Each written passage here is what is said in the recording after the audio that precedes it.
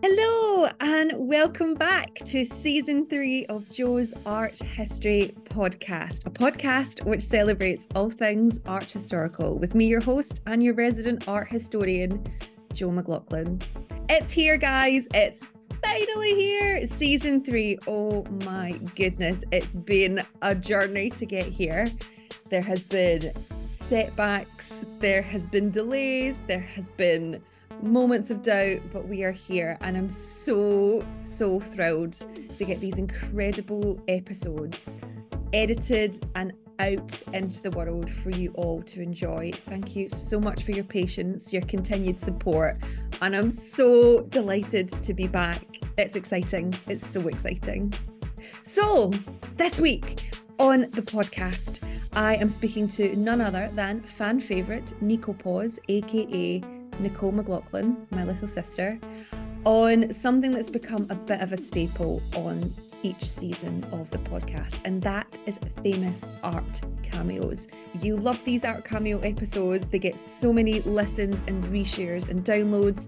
You also love when Nicole is a guest on the podcast. The amount of people that write me to tell me your sister is hysterical is fantastic. I love that. She loves that. So it seems only right that after almost over a year since season 2 ended, that I'm back with my famous art cameos episode, and Nicole is my first guest. So if you're new to the podcast and you've never listened to one of our art cameo episodes before, let me give you a bit of a rundown of what we normally do. So we normally take a movie and look for any famous artworks that appear within this movie, and then we discuss not so much the movie but the artwork within it.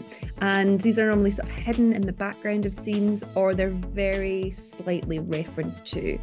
And it's always great fun to research these because there's so many fantastic works of art that make a cameo appearance throughout the history of film. However, this time we are switching it up. We are looking at famous art cameos that appear in television series. That is right. So this time round, Nicole and I will take you on a whistle-stop tour of 4 major television series which have a famous artwork that appear within them. And as you can imagine, there's a range of television shows that we're going to talk about. We're going to talk about The Simpsons. We're going to talk about Doctor Who, one of my favourites. We're going to talk about an incredible series called Blackish. And we're also going to be talking about an incredible work of art that appears in the opening title sequence to What We Do in the Shadows. It's a great episode. It's really brilliant fun. We actually recorded this over a year ago. It's been really wonderful for me to go back and listen to this episode, and it's always a thrill to have Nicole on the podcast. So thank you so much, Nicole, for coming on. And without further ado, let's get into it. The first episode of season 3, famous art cameos in television series. Enjoy. So, welcome back, and thank you so much for returning for Famous Art Cameos Part 3. I think this is becoming a bit of a season sort of cornerstone episode.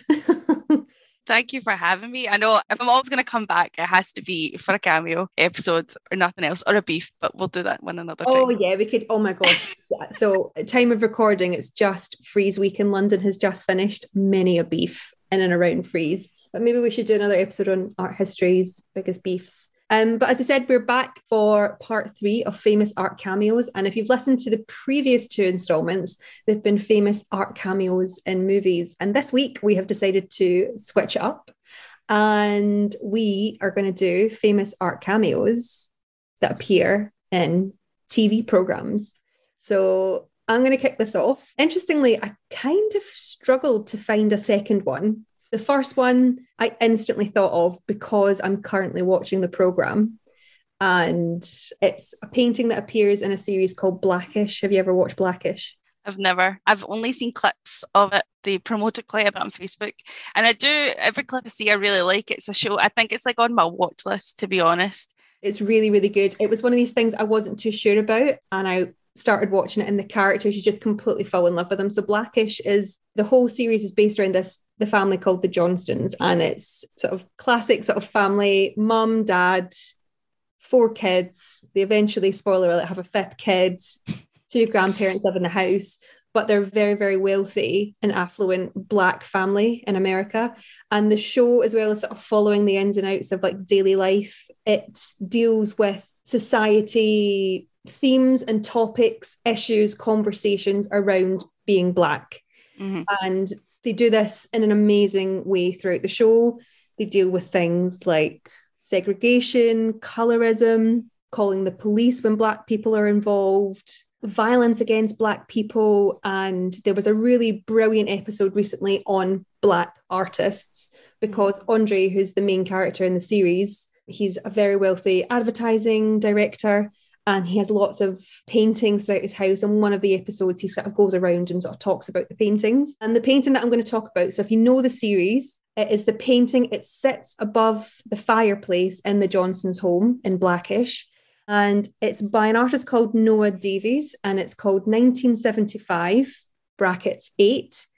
And it was painted in 2013. Which is really interesting because it's a very contemporary painting, because it was painted in 2013, but the series started in 2014. The artist died in 2015. And Andre always bought the painting in the series as a nod to the fact that there's a thing that Black people can't swim. And it's a nod to the fact that public swimming pools were a place of segregation, and Black people very often were not welcome in these spaces. And Andre himself, if you watch the series, there's a whole sort of thing through it where he can't swim and he pretends that he can. And when he goes to pool parties, there's always something that happens. And it's a nod to the fact that he can't swim, but Black people can. And it's all about being included in spaces that were predominantly white. I think it's a beautiful painting. And funnily enough, I saw it at Freeze, not the real thing, but they had a solo booth at Freeze Masters, and it was a nod. There was just a little sort of printout of it as one of his inspirations. And I said at the stand, I was like, oh, that's the painting in Blackish. And then I knew we were recording this. This was literally yesterday. Yeah. I was like, perfect, I've got my first. That's how it happened. Yeah. If you haven't seen the show, it's flipping brilliant. They really deal with issues surrounding the Black community really, really well, and break it down into very sort of manageable, digestive chunks. And it really, really makes you think in a really great way. And I actually feel like I've learned a lot from the show. There was an episode particularly around colorism and the different sort of range of essentially Black skin tones. Yeah. And I've created an exhibition at work called Art as Expression, and it's 18 emerging Black artists. And one of the series that from a photographer in the show was called Blackish. So it's a lovely little link. But anyway, so this painting by Noah Davies, it's very, very beautiful, but also very subtle. It's essentially, and I've sent it to you online, and if you're listening at home, so I'll send it to you online, Nicole, but if you're listening to this, you can go onto my Instagram and go on to whatever episode number this is in my highlights reel, and you'll see an image of it there. I might even post it on my main grind. And I think I might do an episode on Noah Davies. He's really, really interesting. So he was born in 1983 and died in 2015. Now, for anyone that can do fast math, he was 32 years old when he died. 32. And he was really a visionary in terms of Black portraiture and Black depiction. He painted what he knew. He worked from photographs, from real life projects, and was based in LA. He trained in New York, but he never finished his degree, and he moved to LA. And he was so enthralled by art his whole life. He actually owned an art studio when he was 17 years old. So it was something that he always painted. He always painted. He loved to create. And when he moved to LA, he met his partner. And in 2012, they opened this space called the Underground Museum in Arlington Heights, which is in LA. And it's a predominantly working class Black area.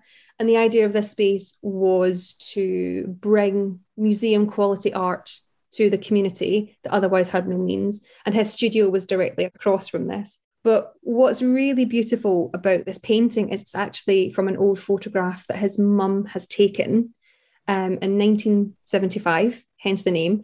And there's a whole series of them. That's why it's number 8 is also in the title.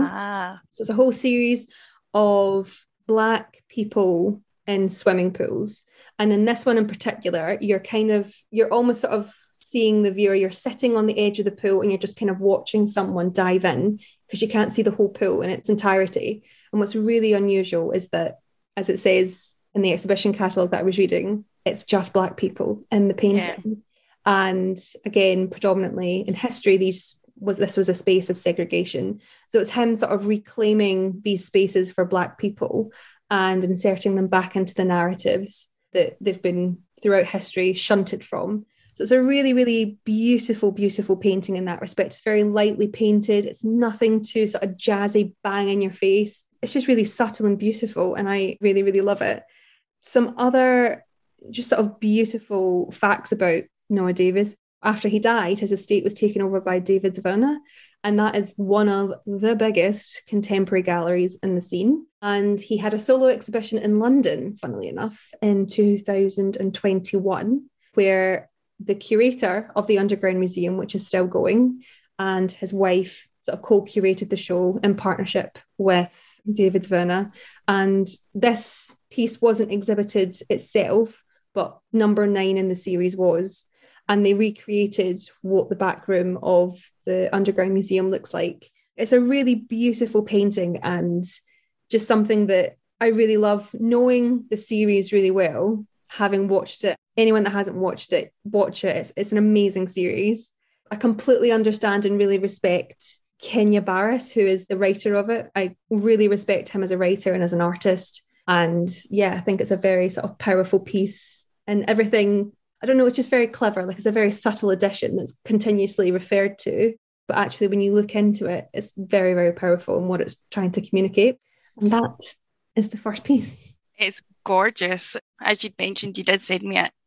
That teal blue is so rich, and I just want to dive in as well. And it just feels like you're sitting on the side of the pool watching just this beautiful day. It's just chef kiss, absolutely stunning. It's such a good one. It's beautiful as well because it's not set in LA. It's actually set in Chicago, where I believe his mum grew up, but not where the picture was definitely taken. So a nice nod to different communities in and around America as well. So there you are. That is the first in a series of very impactful cameos. I think it's a beautiful one to start with. What do you have? So mine is from a show so I was the same as you, basically. I knew the first one straight away as soon as you'd asked me to do this again. So I knew the first one straight away. Mine's got a bit of a twist to it.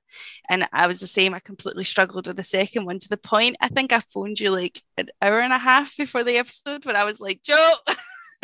So I have got 2, so we're fine. So my first one is called Salmon, which was painted in 1870 by Henry Regnall. Regnall. And mine is from the show What We Do in the Shadows. So I've just started watching this. I'm now on season 2. It's basically based off of the same film, What We Do in the Shadows. It's a TV show, which is about 3 vampires, 1 energy vampire and their familiar. And it's a mockumentary, basically. And it's about their everyday lives. And it's just absolutely ridiculous. I love it so much. It's so funny. I couldn't get into it. Oh, it's so good. Like, Matt Berry is just, and the reason why I watched it was, well, I loved the film, but I love Matt Berry, and I've seen clips of just like on TikTok and stuff of just like quotes that he says, and he's just so funny. He's just Matt Berry as a vampire, basically. But I've just fallen in love with every single aspect of it. But I'm not talking about my love of this TV show. But I think if you're into like kind of culty classics, like, then I would recommend watching it. But mine isn't really as impactful as Blackish. Mine is just about stupid vampires. But the intro to the show, essentially, it has like classical art pieces that the 3 main vampires have been photoshopped onto. So it kind of documents as if they've been going through history. And it's set in modern day. Yeah, so it started in 2019. So I have to kind of think that's the era that it's based in. It starts in 2019. So, it's got all these kind of biblical pieces, classical pieces where like I can only remember, so Matt Berry is, Laszlo, and then you've got Nadja, who's my favourite, and then you've got, can't remember the third guy's name, that's shocking, Nando, I think his name is, Nandor, I think's the third vampire's name. You've got an energy vampire called Colin, that ended up being my second favourite character, and the whole premise is, so do you know how you sometimes meet people and they just drain you because they're so boring? Yeah. He's an energy vampire. He gets a kick out of boring people. That's where he gets his energy from. Right. So when you meet people and they're like, yeah, so I went to the bus, but then the bus was like 5 minutes late. So then I just kind of walked to the next station, and you're like, oh my God, end this conversation now. That's what Colin is. He's an energy vampire. It's like, see, anytime he bores people and you can see it, and then he'll just go, it's so good. You can cut that out. But anyway, so the intro of it basically kind of depicts how they've gone through time to current 2019. Right. So it starts off with like classical pieces where their faces have been photoshopped on different pieces of art. Right. And then it will slowly turn into photography where you can see them like maybe like in the 80s and stuff like that. So the piece that I'm talking about, and I think this is kind of, it seems to be the one that everyone loves, is the piece that's Nadja's based on. So it's the kind of first appearance of her. And it's so the way the kind of docu-series works is they'll do a thing and then they'll talk to the camera directly. Mm-hmm. And then they'll have art kind of flash on the screen to kind of continue the narrative, basically. So when Nadja talks about her origins when she was younger, before she became a vampire, she's saying like how she was younger and she was a gypsy. And then this piece flashes up, and it is also in the intro. And this is the Salome piece, but they've just photoshopped her face on this woman's body. And it's done so well. I was reading this article about, like, when we were researching for this, about how bad film and TV tend to recreate pieces of classic art. Yeah. Like, they're just so bad, and there's no need for it to be that bad because of where we are technology-wise, like, because we've got things like deepfakes and AI that you should be able to recreate pieces perfectly with superimposed faces. And I think this is one of the best TV shows to do this because it just flawlessly looks like it was painted by Regnault. So I will describe the piece now rather than go on my tangent. And so the piece shows it's a woman who is like draped in like sheer gold. She's very seductive. She's got her shoulder out. It does just look like she's just dripping in golden royalty. Like she just oozes, I want to say sexuality, because I think this is the whole point of this. Because I didn't realize that Salome is a character in the Bible. Yeah. In her story, I was like, God, people believe in this. So she's sitting on this like decorative box. It's covered in gold. She's on top of that, or underneath her, sorry, is like a leopard skin rug and a Persian rug. And behind her is like curtains of gold.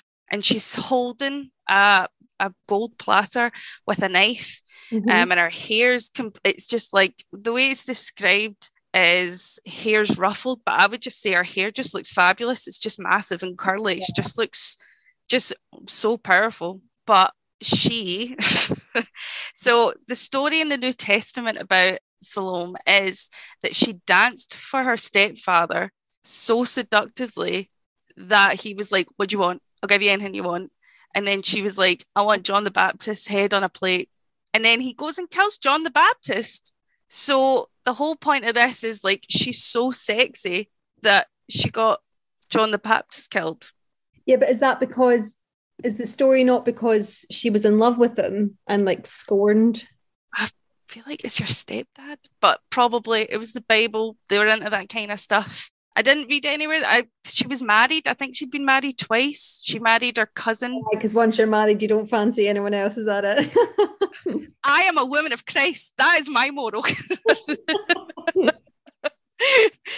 Well, I don't know, because it's the Bible. I just feel as if that's the narrative they would portray women. But the whole point is that she's meant to be like the femme fatale. She's like the ultimate form of temptation because she caused like such a horrific thing to happen to like the Christianity, which was get John the Baptist killed.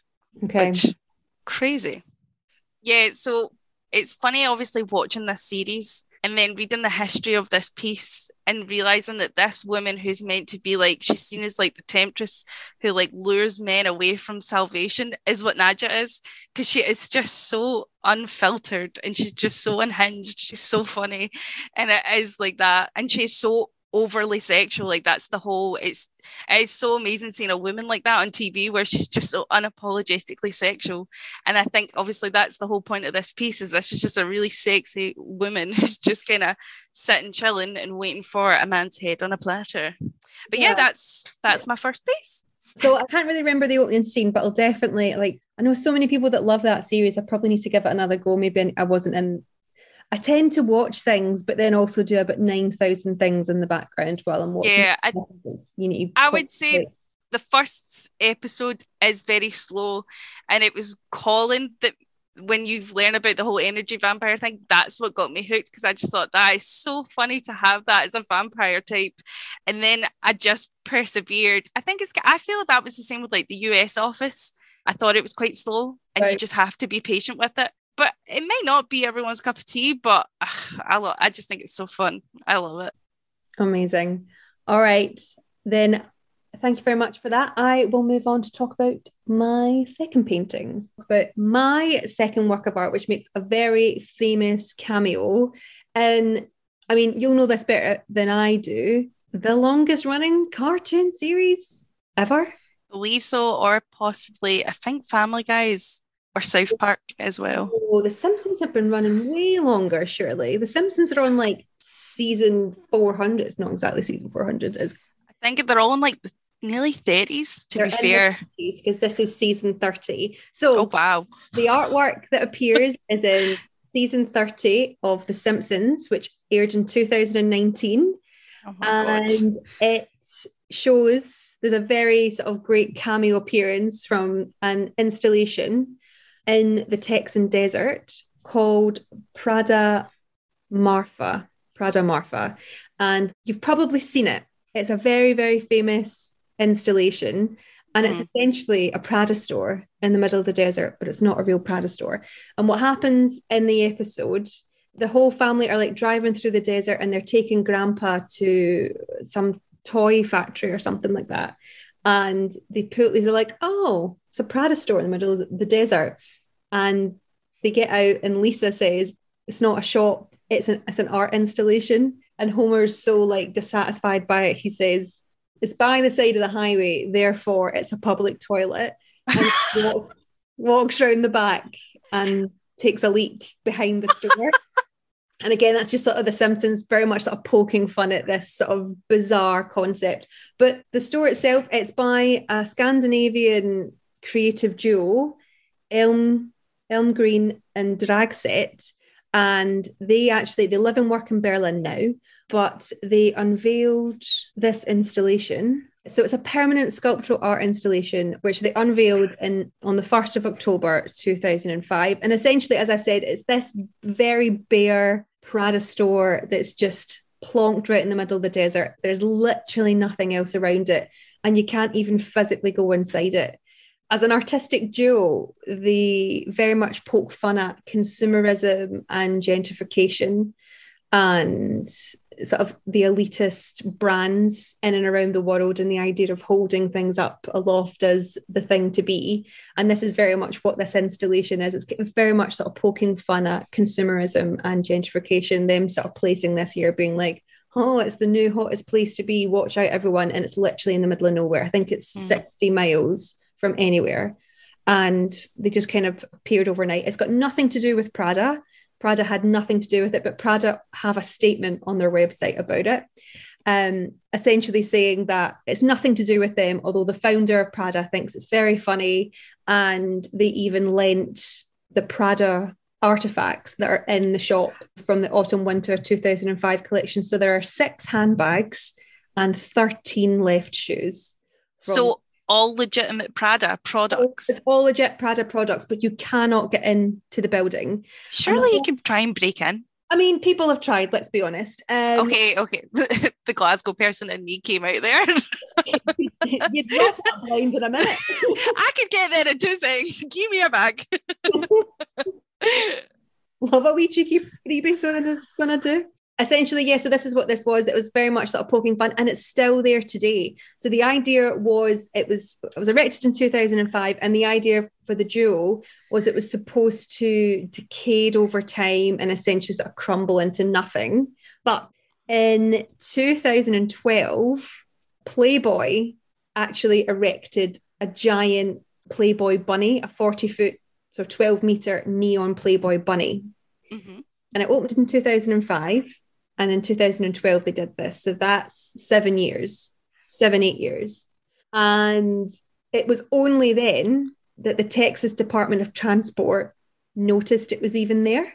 They had never seen it. They had just never known what it was.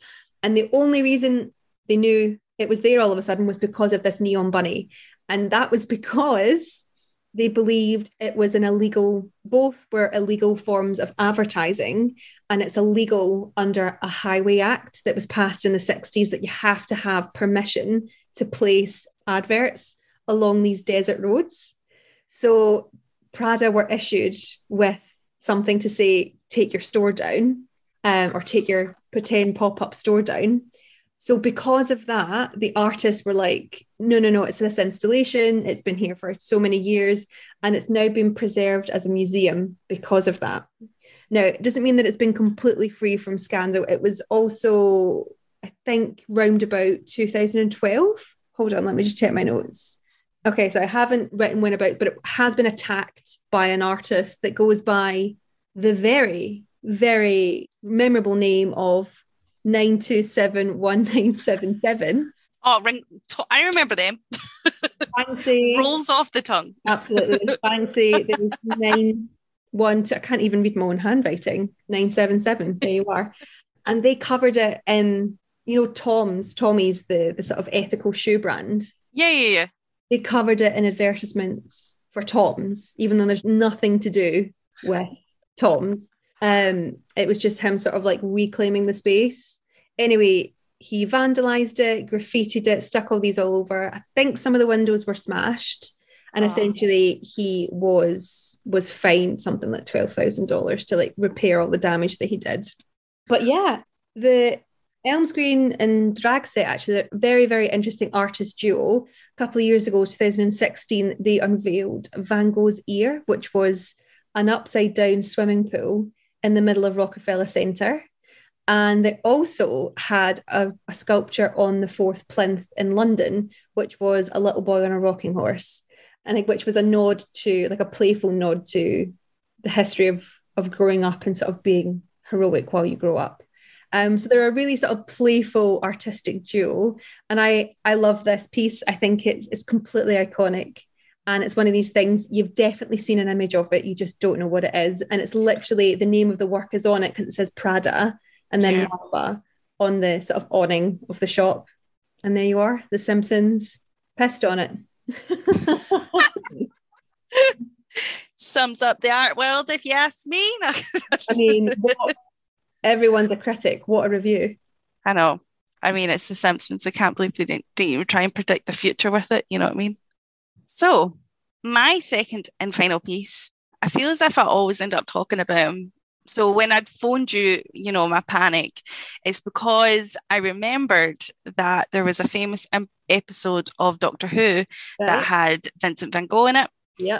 And obviously I've spoke about it before. I discussed Starry Night, and then you've had a guest on, breaking down Van Gogh more, talking about everything about it. A great episode with Mimi from season 2. So please do go listen to that if you want to know a little bit more. Van Gogh is just, she speaks about him so brilliant. But this is a really great episode of Doctor Who. So emotional. So the episode is called Vincent and the Doctor. And the piece that I'll be discussing, so there's actually quite a few pieces obviously within this episode, but the main piece that I'm going to discuss is the church at Auvers, painted in 1890. So the reason, or the whole premise of this episode is Amy and the Doctor view this piece and they see an alien in the stained glass window, and they're really confused because obviously they know that this alien is not in this piece.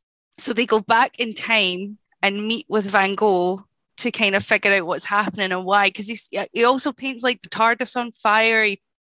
All these pieces start to kind of change and evolve things to do with like sci-fi, and they obviously know that's not what is meant to happen. So back in time, meet Van Gogh, and it turns out that he can see this alien that no one else can see, and he can see all these things that no one else can see, and that's why he's then putting it in his art. So it's obviously up to Amy and the Doctor to defeat the alien, and then I don't want to talk about it now, but the end scene is like the most, it's just so beautiful. Lovely. It's and lovely. I think just because he had such a tragic end to his life, I kind of want to leave it to the end and kind of go into what happens, because it's I remember bawling my eyes out in this episode. But yeah, so as I said, it was painted in 1890, and it's because when I'd phoned you, the reason why I believed I'd discussed this before, because I knew not so much about it, but I just knew what to say about it. But it's because I've discussed it in higher art.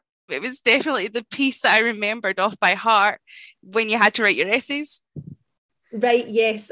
So when you had to talk about your art theory, so you had to talk about like a sculpture and a piece of art or a painting. This is the one that I discussed, because I was so convinced, like when I phoned you, I was like, I've spoke about this. Like I remember talking about this like in a art history manner, and you were like, no, you've not done it. And I was like, it's because I've wrote about it so many times and higher that it's like embedded in my mind. So, but I'm happy to revisit it, because I genuinely see now thinking about it, I think Van Gogh is 100% like my favorite impressionist.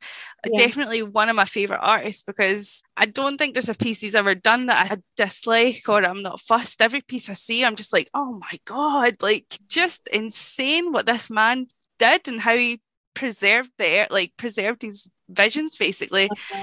So it's such a beautiful piece. It's essentially, the church is like the thing that you're meant to look at. It's the focal point of the piece. And just the way that he paints the sky around it and all these different blues and all this like swirling motion, it's like you can feel how fresh the air is. And it just frames this church just absolutely beautifully. And even like you see the movement in the grass, it's just what he was like most known for, is just with each simple brushstroke, he just created like all this movement in one piece. The thing I remember most about it is like the contrast in colours and how he uses them. So he's got these beautiful variant shades of blue, and it highlights and makes almost like the roof of the church pop up and the village in the background. Like, although the village is quite subtle, that's the next thing you see, and it creates this depth within this piece. The church has got like hues of purple or violet, and there is no like sun on it at all. Like you can tell the whole thing's in shadow, but there's just these tiny bits of yellow, which just almost gives the illusion that like the sky's kind of poking through the clouds and just highlighting certain aspects of the church. It's just chef kiss. Like, I absolutely love it. Yeah. I love the wee nun. I just think she's dead cute. She looks like she's running the church. It looks like her wee skirt's kind of like kicking up. I thought it was someone on like a camel, not a camel, a donkey. Camels so common in France. Absolutely riddled with camels, son they are. This piece was about the camel epidemic that took place in France in 1890. Do you not know that? I think it's a nun. I think that's like an old habit. Is it a habit? Is that what it's called? Yeah, I think you're right. It's beautiful. It's so, she just looks so cute. She looks like she's in a wee hurry to get to church. It just looks like the back of her skirt's getting kicked up. It's just so lovely, and it's so calming. And that blue of the stained glass window, and it's just the simplest strokes, and it's still, obviously he wasn't great into detail like that. Like he would just I'd say that, but even you can see just like the little intricate bits of the window, like all the different kind of notches and stuff like that. It's just so nice. For the listeners at home, actually, like it does really look like the actual church. And there's a great link that you sent me, which I'll include in the show notes as well, to vincentvanGogh.org, and it gives you a lot more information about the piece as well, which is it's just so beautiful. Like, and it's not really one of his most famous pieces if you think about his portraiture or the sunflowers, which at the time of recording have just been covered in tomato soup. Oh, a couple of nutters. Like, so stupid. I actually feel really sorry for them that they think that that's the only thing. Like, the thing is, I can't remember the other kind of eco movement. I know we're kind of off track, but and they kind of disrupt traffic and they block roads, and that I feel is effective. What's the word? Protest.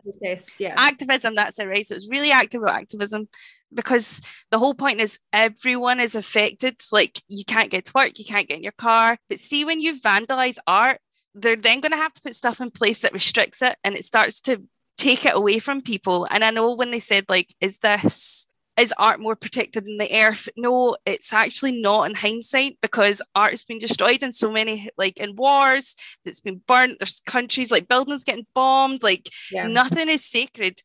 I think what's happened is, obviously you're talking about your movement, but no one will take the movement seriously. No, don't vandal. Because don't go for art, because that has nothing to do. Like, I get it, disrupting things, chain yourself to stuff like that's like good old fashioned, old school, old style activism. And you know, like even for example, France, they're the kings of getting what they want. Yeah, that's all I'm going to say. That's my point on that. Okay, but let's go back to this. You've got a few more things to say, and then we'll. Yeah. So this church, actually, like, Van Gogh was very obsessed with this church. Like, he loved it. So when he passed, his brother actually tried to get his funeral done in the church. Oh. But the priest wouldn't do it because he was a Protestant and he took his own life. Yeah. So the brother then had his funeral in the inn that he was staying in at the time of his death, but he got buried near the church. So him and his brother are in the graveyard beside this church. Oh. I know. So, like, I literally wrote that when I'd found that out. I was like, oh, I don't want to end my part on that, because that's just horrible. So I'll end it with how the episode ends, because I think it's just so nice. Oh, nice callback. Nice wholesome vibes. So at the end of the episode, once they defeat the alien, Dr. Amy and Van Gogh go back to the future and the doctor and Amy, the doctor takes Van Gogh to the Museum d'Orsay, where a lot of his work is there. And we've actually seen a few of it. And they grab the curator, and the doctor says, in 100 words, how would you describe Van Gogh? And basically the curator just says how we all feel about him. You know, he is probably the most iconic artist, the most loved, the most inspirational, and his work just stands the test of time. And I remember, like, he like hugs him and gives him a kiss, and he's just like so happy to hear how loved he is, because as everyone knows about Van Gogh, is he had really bad mental health and was really struggling. And obviously it didn't happen, but just the thought of like, oh, how nice would that have been if he knew like how much like he means to so many people. And like, I bet everyone in the world will have a favorite Van Gogh. No one at me. At me, because tell me what you love, because it's the truth. Everyone knows who Van Gogh is. Like, for sure, the most iconic artist, in my opinion. Yeah, and it's such a good episode. And yeah, it's such a simple piece. And as you said, it's not one of his biggest ones when you think of like the iconics. But every piece you look at, you're just like, so nice, so good.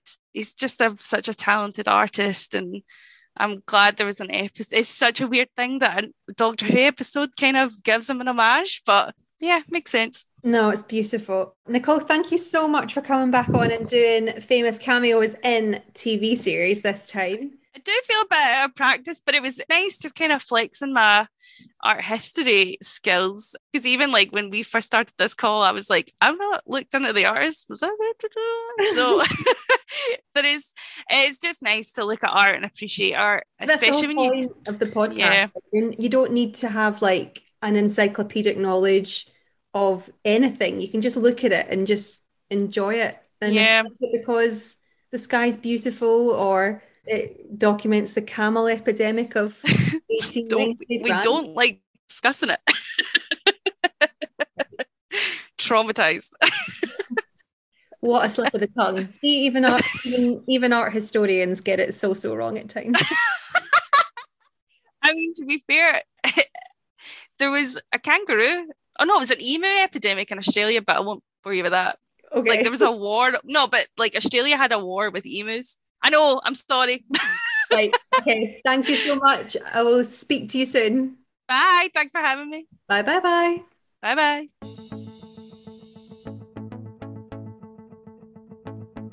And there you have it, another episode of Jo's Art History podcast. If you've enjoyed the show, please make sure to like, rate and subscribe. It does really help in letting other people find us. You can listen to Jo's Art History podcast on any streaming platform, and you can also watch it in a video format on YouTube. If you would like to support the podcast in any way, I have now released an Amazon wish list, which you can also find in the show notes below. This will allow you to donate in part or purchase in full an art historical text that is of interest to me and that will help in research towards future episodes. And it would be really wonderful if you've listened to quite a lot of these, if you could buy that as a way of marking patronage towards the podcast. That would be brilliant. If you would like to get in touch, please do. It's always lovely to hear from people. You can email me, joesarthistory@gmail.com, or you can get in touch with me via Instagram, which is @joesarthistory, or you can search for my name, Jo McLaughlin, via Instagram, and you will find me there. That's all we have from the podcast this week. Thank you so much for listening. Once again, I'll remind you to keep learning and remember, art is for all. Bye.